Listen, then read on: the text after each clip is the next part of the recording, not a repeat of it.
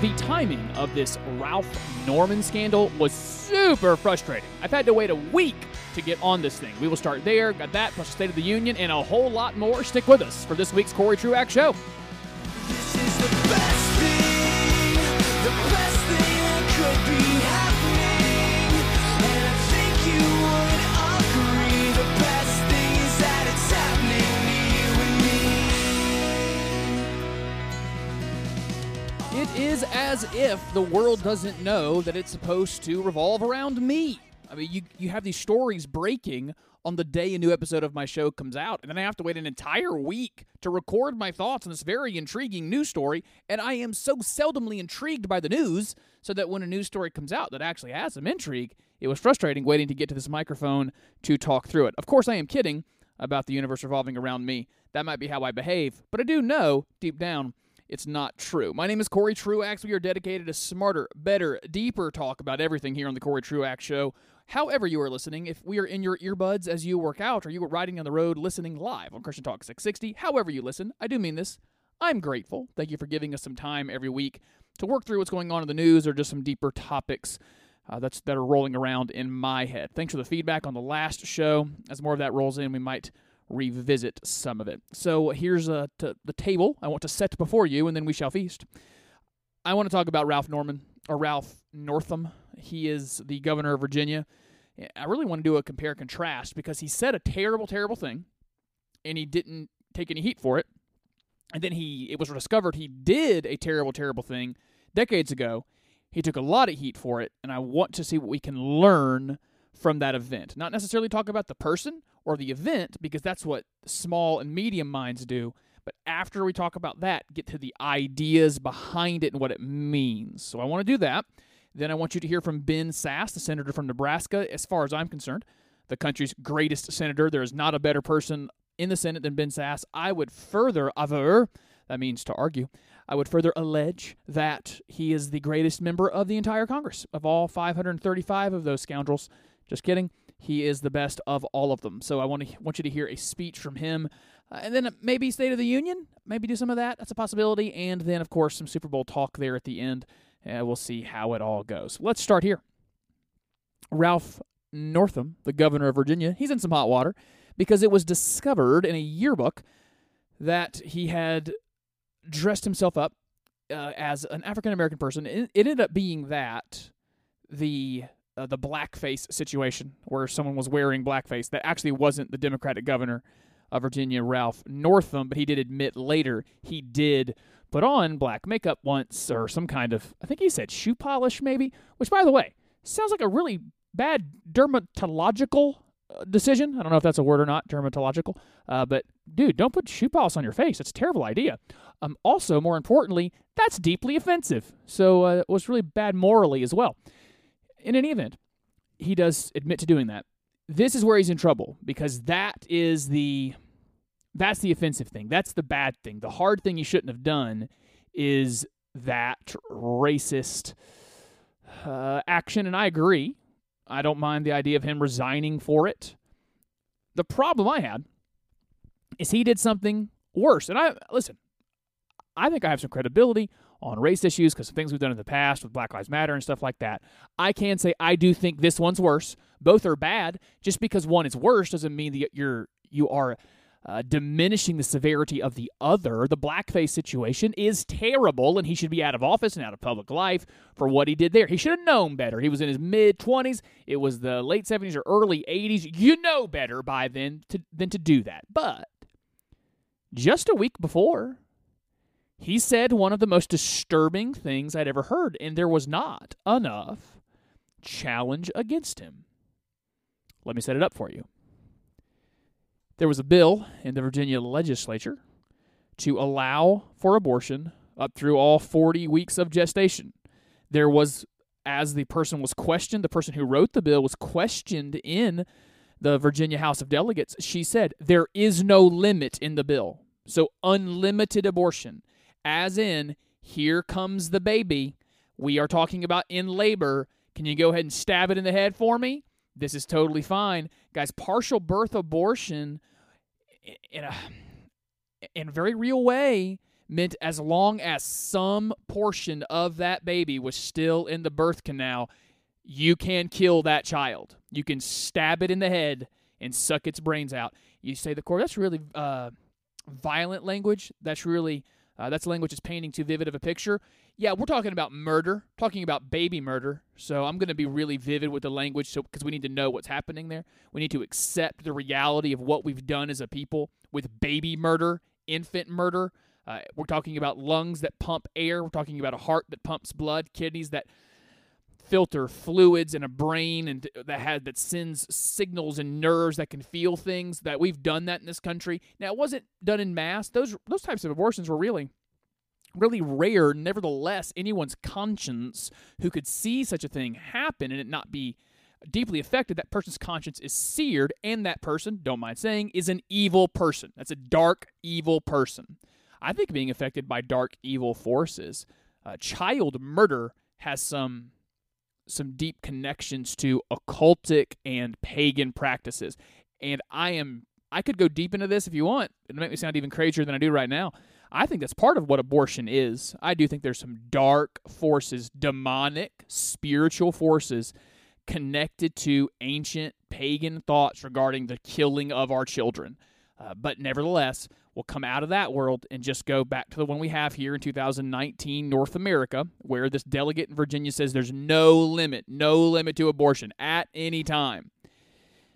Ralph Northam, the governor of Virginia, is asked about this bill.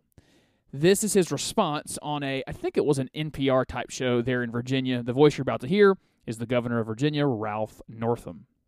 There was a very contentious committee hearing yesterday when Fairfax County Delegate Kathy Tran made her case for lifting restrictions on third trimester abortion. Okay, I'm a liar. That's the first voice is the journalist, but now you're about to hear Ralph Northam in just one moment. Trimester abortions, as well as other restrictions now in place. And she was pressed by a Republican delegate about whether her bill would permit an abortion even as a woman is essentially dilating, ready to give birth. And she answered that it would permit an abortion at that stage of labor. Do you support her measure and explain her answer? Yeah, and I wasn't there, Julie, and I cannot stand that kind of. I was about to use maybe an offensive term. I can't stand that kind of mealy-mouthed answer. I wasn't there. You know what? There's video now. The video is all over the news.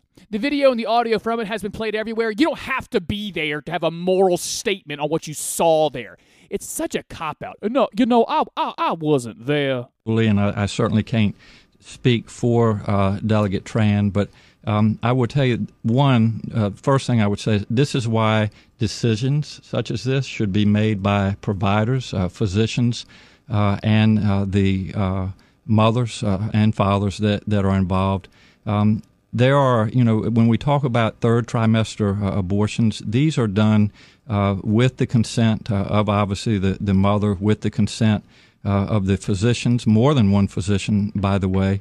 And it's done in cases where there may be severe deformities, there may be a fetus that's non-viable.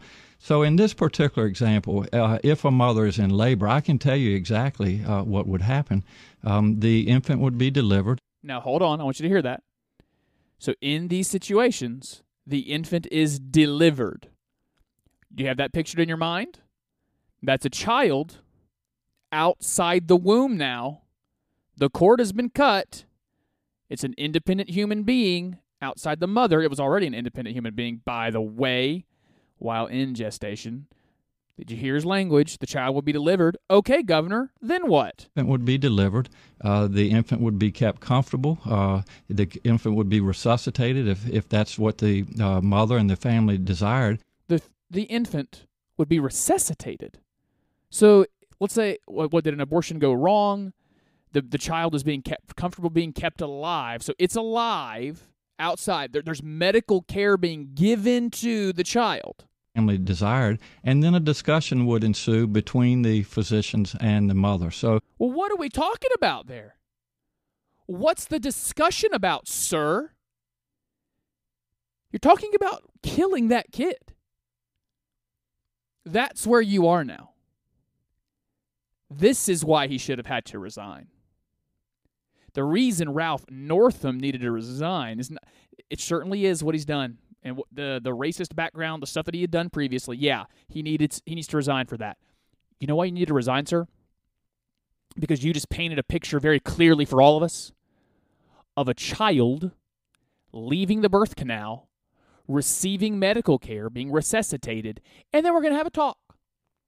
What you going to talk about? Talking about baby names? We're talking about what he or she might be when she grows up. We're talking about what kind of onesie we're going to get them, if they might, what kind of cartoons they might watch. Is that what we're discussing? Nope. The conversation he's referring to is, are we going to then turn around and kill this child? Now he comes back and says later, well, in cases of some kind of deformity or something, well, you don't get to kill deformed people either. He says maybe he was referring to children that aren't viable. That is, you're walking yourself in circles here, sir. If the child is resuscitated and the child is alive, being kept comfortable, as you said, there is no longer a discussion. But this is how far the American left has gone. And this comes from me. Listen closely. I'm the guy who says we need more unity, and the way that we have more unity is we assume the best of our opponents.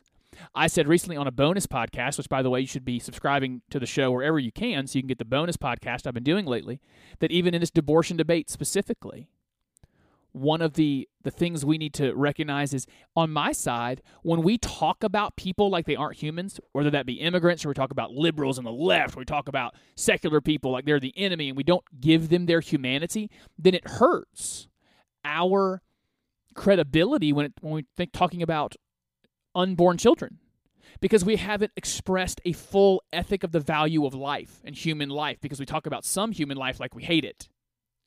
So that's coming from me, who thinks we need more unity. We need to actually love each other again and be kind to one another. And here I am with my natural inclination being peace, telling you a very hard truth that there is a giant part. Shouldn't have said it that way. My apologies. There is a small segment of the American left who sees female autonomy, that there be, and also sex without consequence, that there be sexual intercourse without consequence and female autonomy as so valuable that it is worth killing, actively murdering a child. Those people exist. Those are real. That is not hyperbole from me. We need to call that what it is. That is evil. It is depraved. And I'm going to add on a spiritual thought here. It will be judged by the God of the universe for those who have held that position and made that argument. I have a lot more I want to do on the show today, including the State of the Union, and we'll come back with some audio from Ben Sass. Stick with us for the rest of the Corey Truax Show.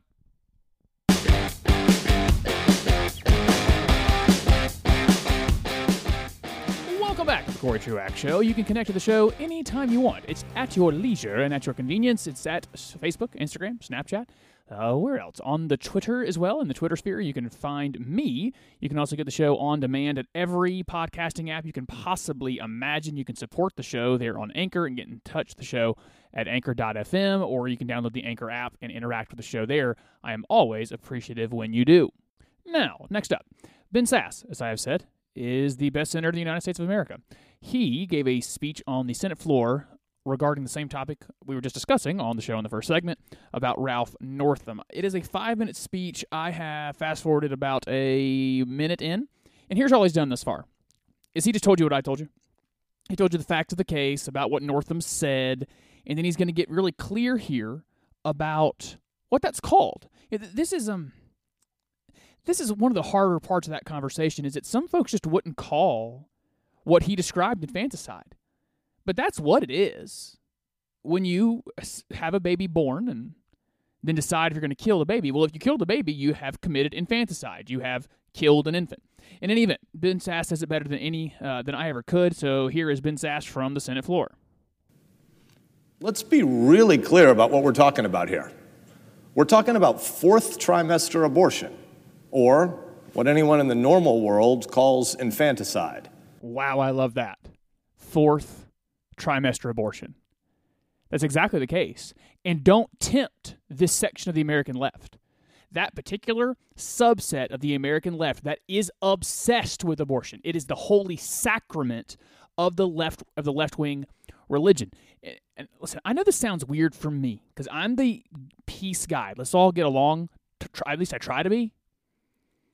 There is, when you get rid of religion, people will replace it with their own religions, with their own paganisms. This is the natural part of the human.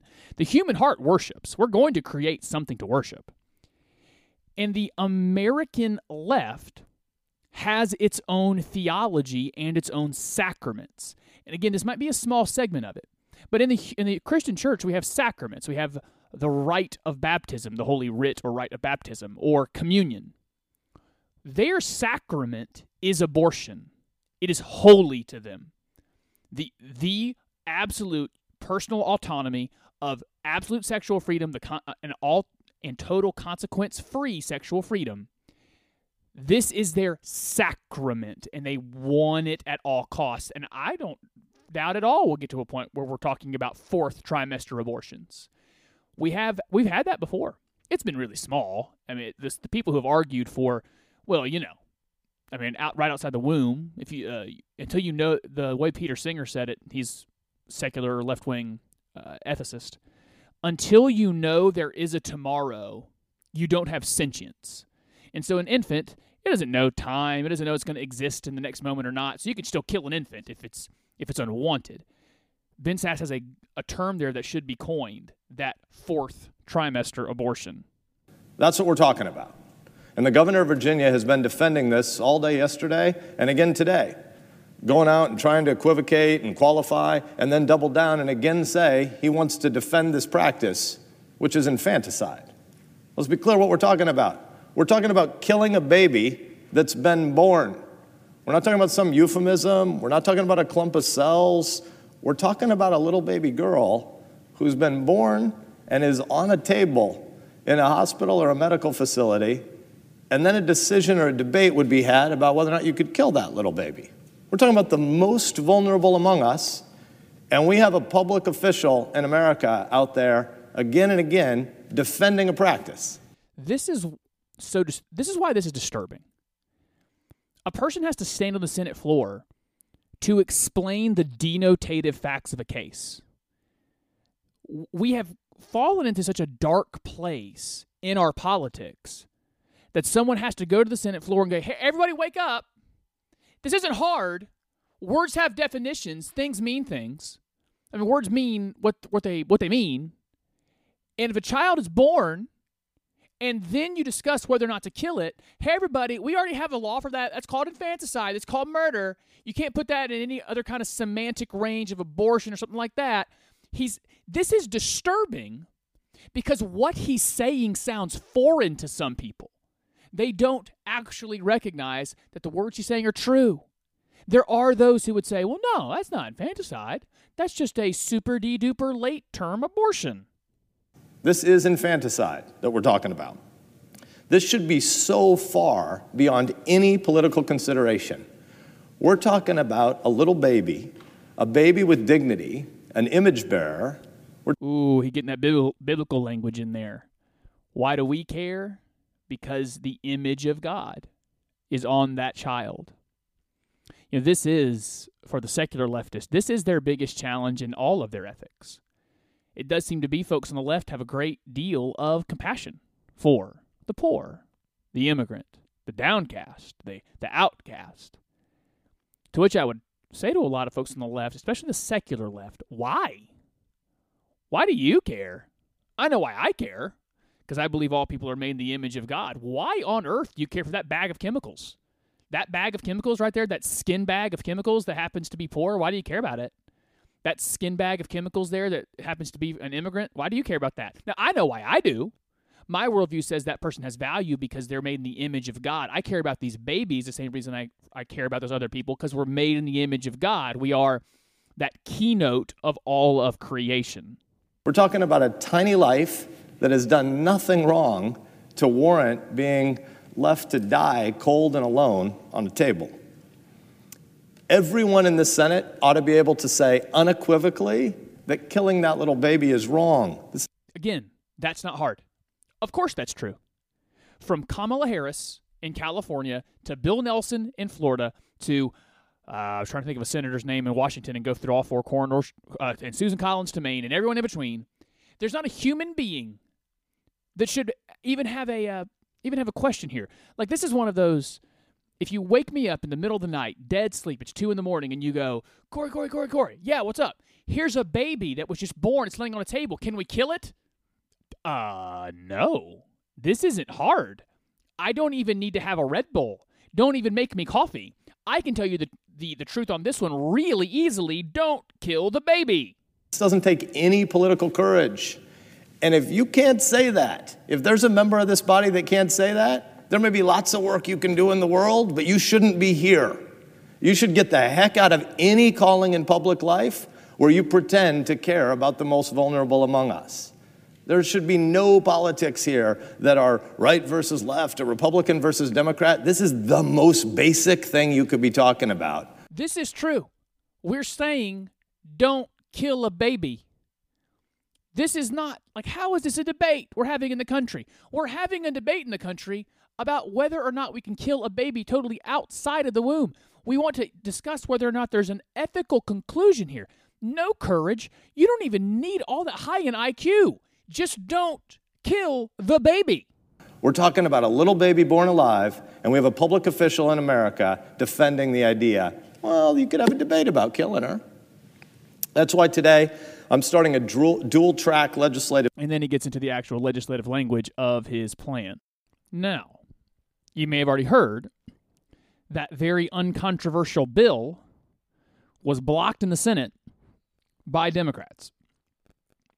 I don't like to play the partisan games. This feels very unnatural for me, doing what I'm doing.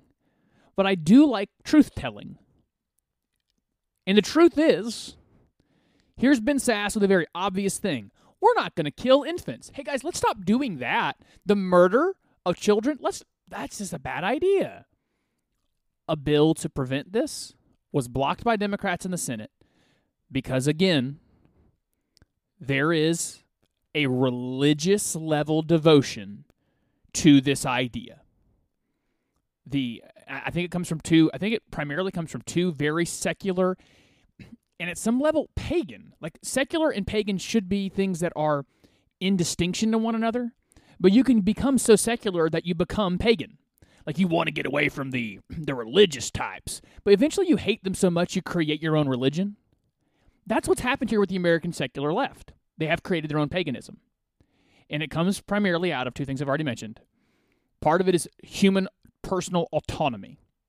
If there's nothing more important than the human being free to do whatever the human wants to be happy. That the height of human experience is happiness. And therefore, if a woman would not be happy to have a child to take care of, she can kill that child. Because autonomy, human autonomy and the reach for happiness is more important than human life itself. That's one. And two, I'm not going to play any games. It is about consequence-free sex. This is what American left wants, that there will be sexual intercourse without consequence. And pregnancy is one of the consequences they want to have the ability to remove. And Democrats went out and proved that this is a sacrament of their religion. The religion of American leftism has a sacrament called abortion. I think homosexual marriage was their other sacrament, and they went out and defended it. What should not have been hard. 100 adults should be able to get in the room in the Senate and go, oh, so we don't want to kill children when they're out of the womb. Oh, yeah, sure. Yeah, we're for that. It was so important to never do anything that could diminish the human autonomy of not being a parent and the idea of having sex without consequence. They tried to stop this bill. I would also mention there one last thing on this. The way in which the left talks about pregnancy sometimes is that it was like these, like, how could we have ever guessed? How could we ever guess this person caught pregnancy? The same way someone catches the flu, the same way someone catches some kind of, I don't know, chicken pox. You could never predict this ailment this woman's come down with. She came down with pregnancy. Who could have ever guessed this was going to happen? Every pregnancy, 99.9% of pregnancies began with a choice, right? Or at least the risk of there being a pregnancy. This is how this works, guys. We all went to biology class. This is how life works. And there is this thing where you would say, well, you guys, what are you saying? There should be abstinence. Well, don't you? That's not a world we live in anymore. No, I'm not even saying that anymore. I understand that a pagan secular people are going to have zero sexual ethics. What I'm telling you is that there's really effective birth control now. You can prevent the killing of the unborn by being a responsible adult. And we can't even say that. The sacrament is there must be the killing of these children. And we got to start saying it that starkly as well. This is the same moral severity at the same level as slavery, and again, maybe more, as we're talking about killing kids. And we got to say so. We got to say so in the starkest of language. For if you do not, if you're listening to me, and I know I have some left-wingers who listen, if you are for a totally elective abortion, let's just start after the second trimester, you're an immoral, evil person. You are for an immoral, evil act. You are for something worse than human slavery. And I'm not sorry for saying so. All right, we got to move on. There was on Tuesday night, it was the State of the Union address. And it was all over. I didn't watch it because it came on at 9, and I have things to do. So I had to go to sleep so I could get up and do those things. Plus, I don't ever watch these. I can't stand the State of the Union. I feel like it's monarchical. Yeah, that's the word. Having to do with monarchy, where it just feels like too much like there's a king in the room. I didn't like it when Bush and Obama had it. I just don't like it. It's not a good feel for a democratic republic for there to be the king come in. And it's just too much pomp and circumstance for my liking. Plus, I hate all the applause. These speeches that should be 40 minutes, 50 minutes, end up running hours because we got to stop and applaud for every little thing. And so I did for you so that I could give my opinion on this. I found a version the next day that removed all the applause, and I just played it in my car while I was driving around. So I consumed the entire State of the Union, and I had some general thoughts. First, without question, this is the greatest speech the president has given. He is way better on teleprompter than when he is talking things he actually thinks and believes. When he's giving his own opinions, his own thoughts from the depths of his heart, it's usually bad. It's usually morally bad. It's presented poorly. It's presented in a low intellect way. It's not ideologically astute, and it's often false when he's talking from his gut and from his heart and off the cuff. He read the teleprompter effectively. This is usually the case. I mean, I go back to Barack Obama on this. He had a weird reputation for being this great orator. He wasn't. He read the teleprompter well. He had flourish and ability for reading. That's what, by the way, I have that. I'm not reading to you right now, but I have in the past put together monologues, written them down, and I can speak them like they weren't written. I can speak something that's written down in a conversational tone, and it goes off really well. Some of us have that performance ability. This speech from the president, from an idea of content, was mostly good. I mean, it's A-. The content of the speech was quite strong. So I want to give plaudits to whoever wrote it, to the people who wrote it. Great job. This is a lot of good content in this speech. I would highlight just a couple things. I love someone saying we are not going to be a socialist country. Now, he's wrong. We probably will. That's the way we're headed, my age group and after. But this is a good thing. I mean, we should remember history. We're so bad at history. We had a fundamental civilization type struggle between us and the USSR to settle whether or not we're going to be individualists or collectivists. And the term that has been placed on it lately is socialism. But it's good to have said. We are individualists. We are for liberty. Now, I'm going to get to a point here in a minute, but let me preview it. What makes it hard for me is I know he's never said that stuff in his life. Like, even when he said the word liberty, when the president said liberty, I was like, I've never heard him say that word. It even came out of his mouth weird because it's not part of his core ideology. He didn't say it clearly because he doesn't think about human liberty and individuality. It's just never been a part of his 72 years on this earth. He's never thought these ideological thoughts like I have, like deep thinkers do, like those who love the founding fathers do. But it was good. It was good to have said, we are not going to be a socialist country. That's probably, from his lips to God's ears, I hope that's true. And then his abortion point is good. Whoever wrote it did a great job. I'm glad there was highlighted. We had people in New York applauding the murder of children. We have a governor in Virginia talking about killing a child outside the womb. It needed to be said that way. Those punches need to be thrown. Or I guess the illustration I've often given is Donald Trump is mostly a hammer in search of a nail. He doesn't know how to do anything else. He needs to find a nail to hammer it. And when his nail was Hillary Clinton, you could appreciate it. But then he turns around. Sometimes his nail was the Freedom Caucus, and his nail is sometimes capitalism itself when he talks about it in terms of global trade. And it's like, all right, you picked the wrong nail. I know you're only a hammer and you only know how to hammer, but pick the right nail and it's fine. And when he picked abortion and socialism as the nails, very effective, very good, highly appreciative. I think he should have done that earlier, by the way. If I were ordering the speech, he started with like 40 minutes of here's everything going well. And that's what a politician's going to do. Obama did the same thing. It's fine. And then he went into his long immigration thing. I think you go from here's everything going well to your punches. I'm going to punch on abortion. I'm going to punch on socialism, and then maybe go to the immigration part. But it was good to get those punches out. So those were some good points, and I do want to acknowledge them. There were some bad points. He's wrong on tariffs. He says we're not going to be a socialist country, and tariffs aren't socialist. But you know what they are? They sure are taxes. And you know what socialism is made of? Lots of taxes. And so you go in one speech from, we're not ever going to be socialist. Also, let me tell you how much I love global taxes. All right. Well, great, man. So I'm not a fan of the terrorist part. He had a part of the speech that I guarantee someone didn't write for him, that this is something he wanted in it. His point about, we've made all this progress, and if we're going to keep making progress, what we can't have is wars and investigations. It's a bad political move for him. He needs to try to stay above the fray because Democrats are going to investigate him. They're not going to back off the investigations. To even bring it up was a bad idea. He shouldn't have brought up the idea of investigations. It seems like he was trying to, get ahead of it or try to hide something. Don't even mention that what the Democrats are going to do is investigate the heck out of you. Just move on with the speech. So those were two of the lowlights.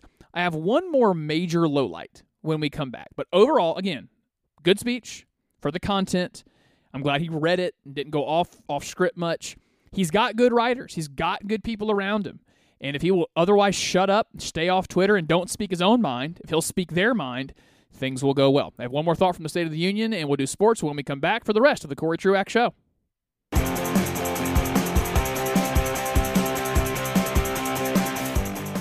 Hi there. Thank you for being with us on the Corey Truax Show. Glad you are here. One more thought from the State of the Union address.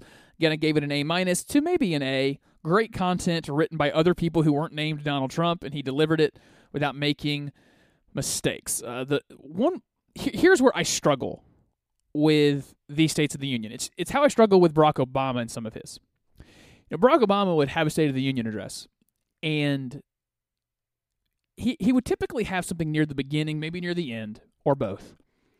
He loved talking about unity and the things that would bring us together. And it was so disingenuous because I watched him the rest of the year. I watched the rest of his administration, and his administration was made of pitting people against each other.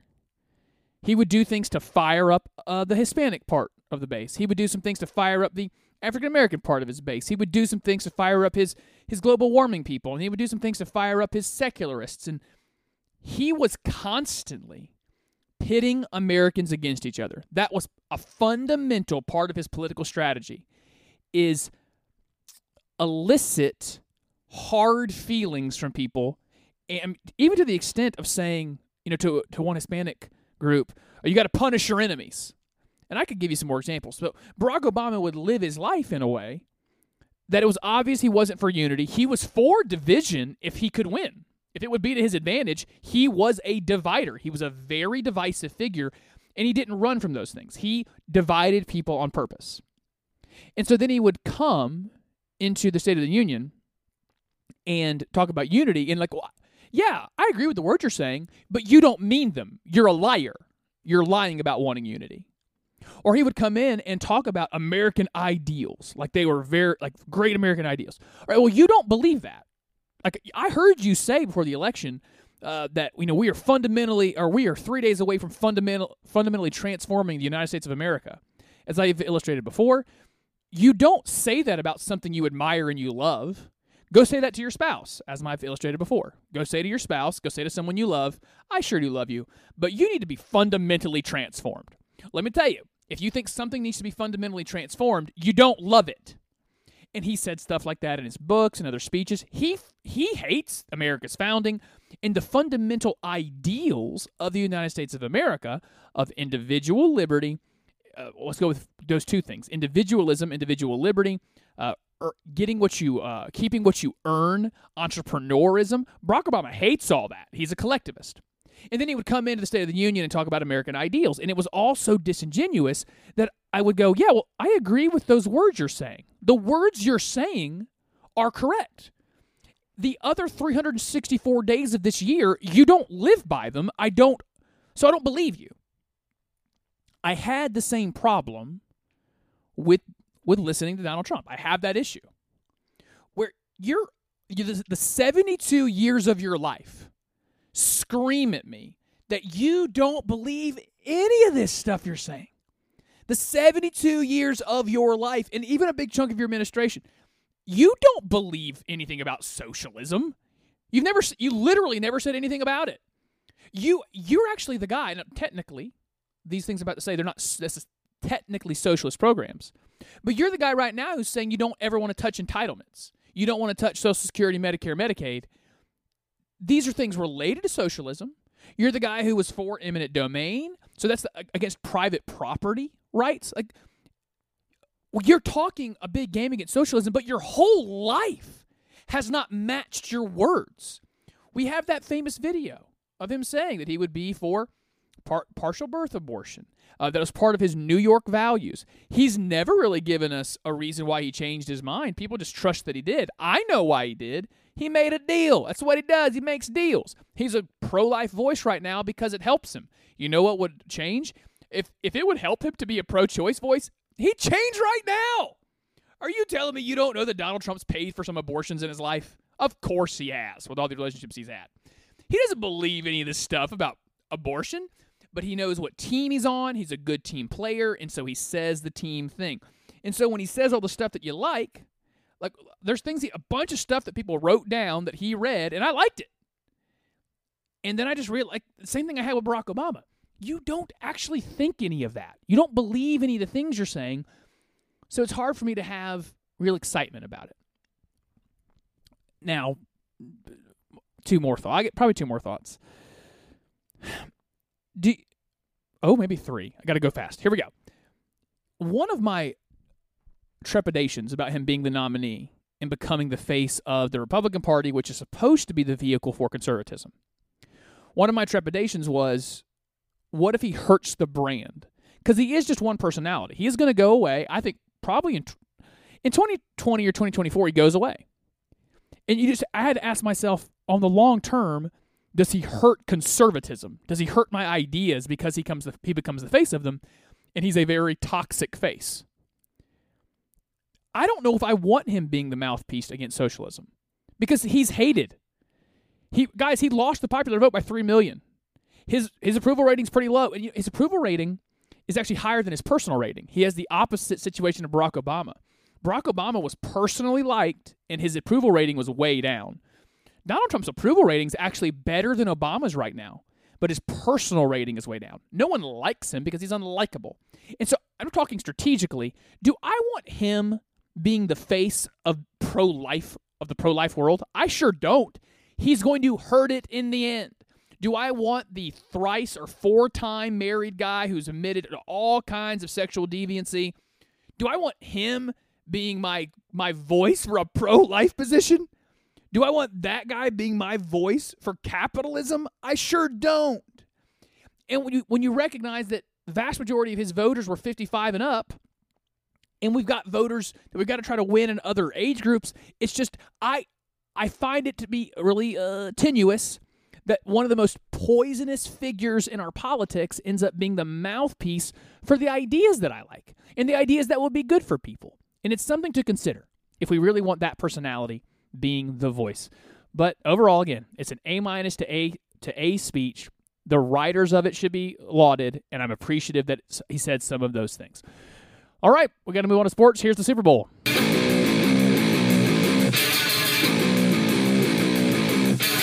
Are you ready?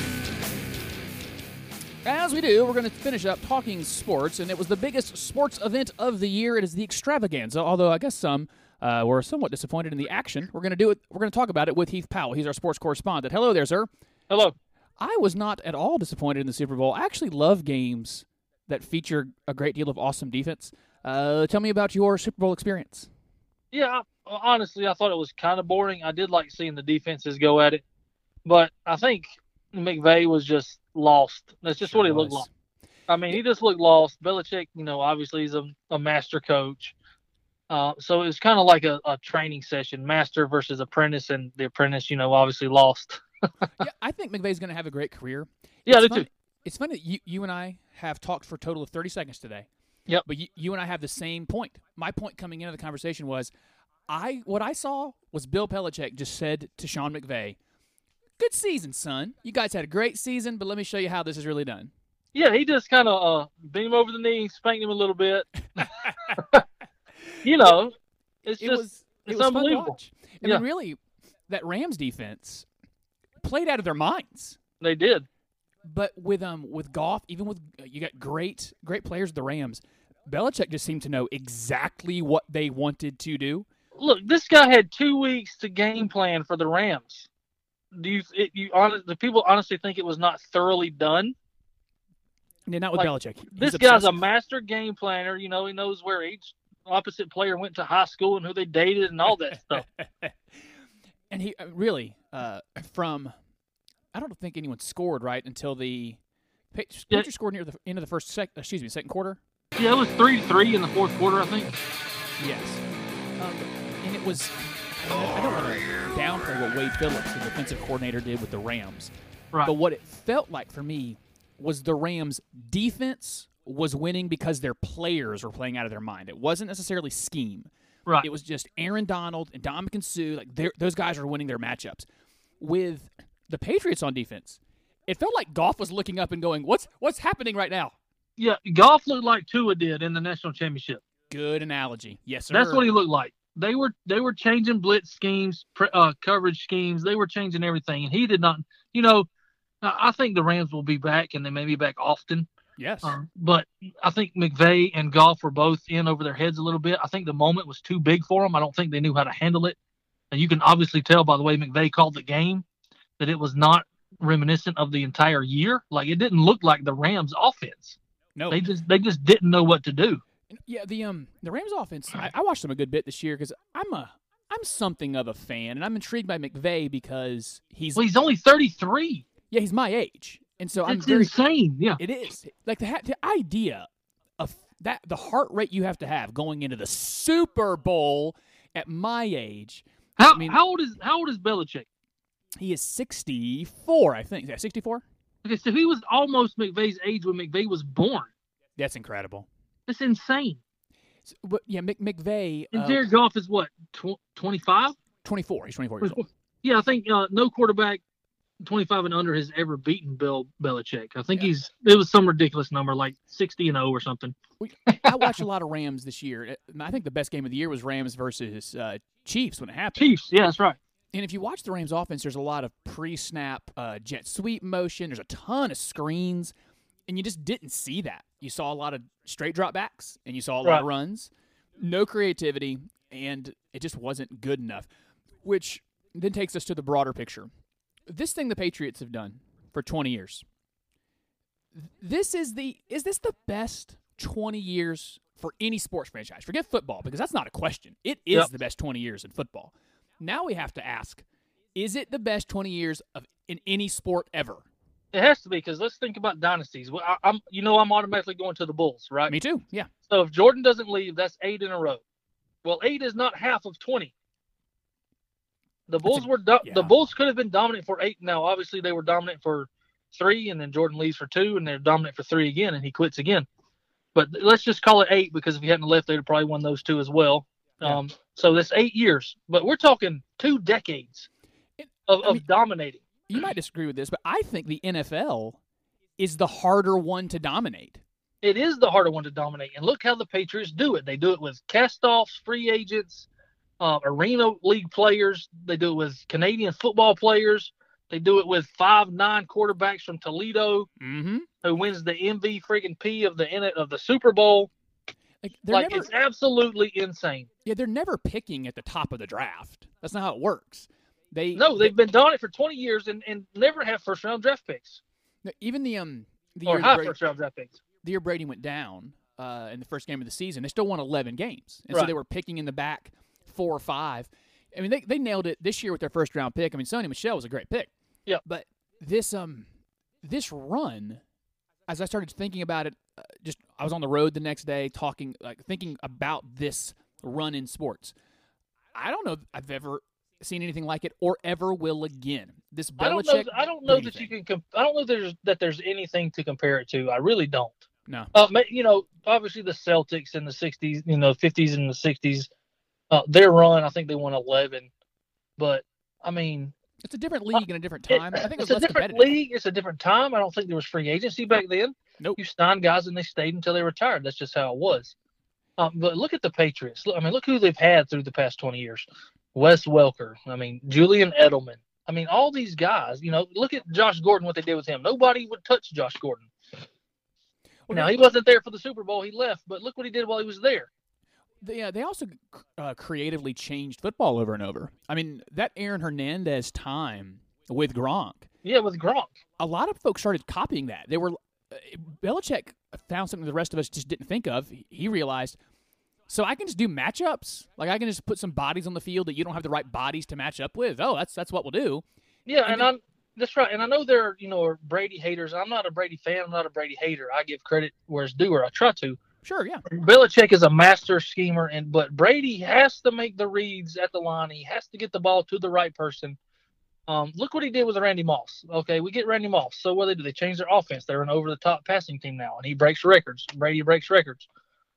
He just doesn't have those weapons now, but he uses what's available, and Belichick gets the guys who work hard. They play hard. They may not be the most athletic guys on 8 teams. You know what I mean? Right. But they're football players. One last thought on the Super Bowl, and then just a big congrats to that entire organization, all their fans. It's kind of cool to watch it happen. I don't like them much, but it's a cool thing to live through and watch this 20 years of football be defined by this one franchise.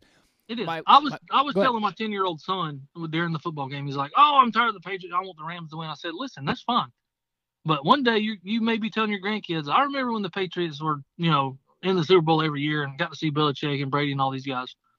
I said, so, he's only 10, but he doesn't understand. Yeah, but my point was, you don't see this often or at all most of the time.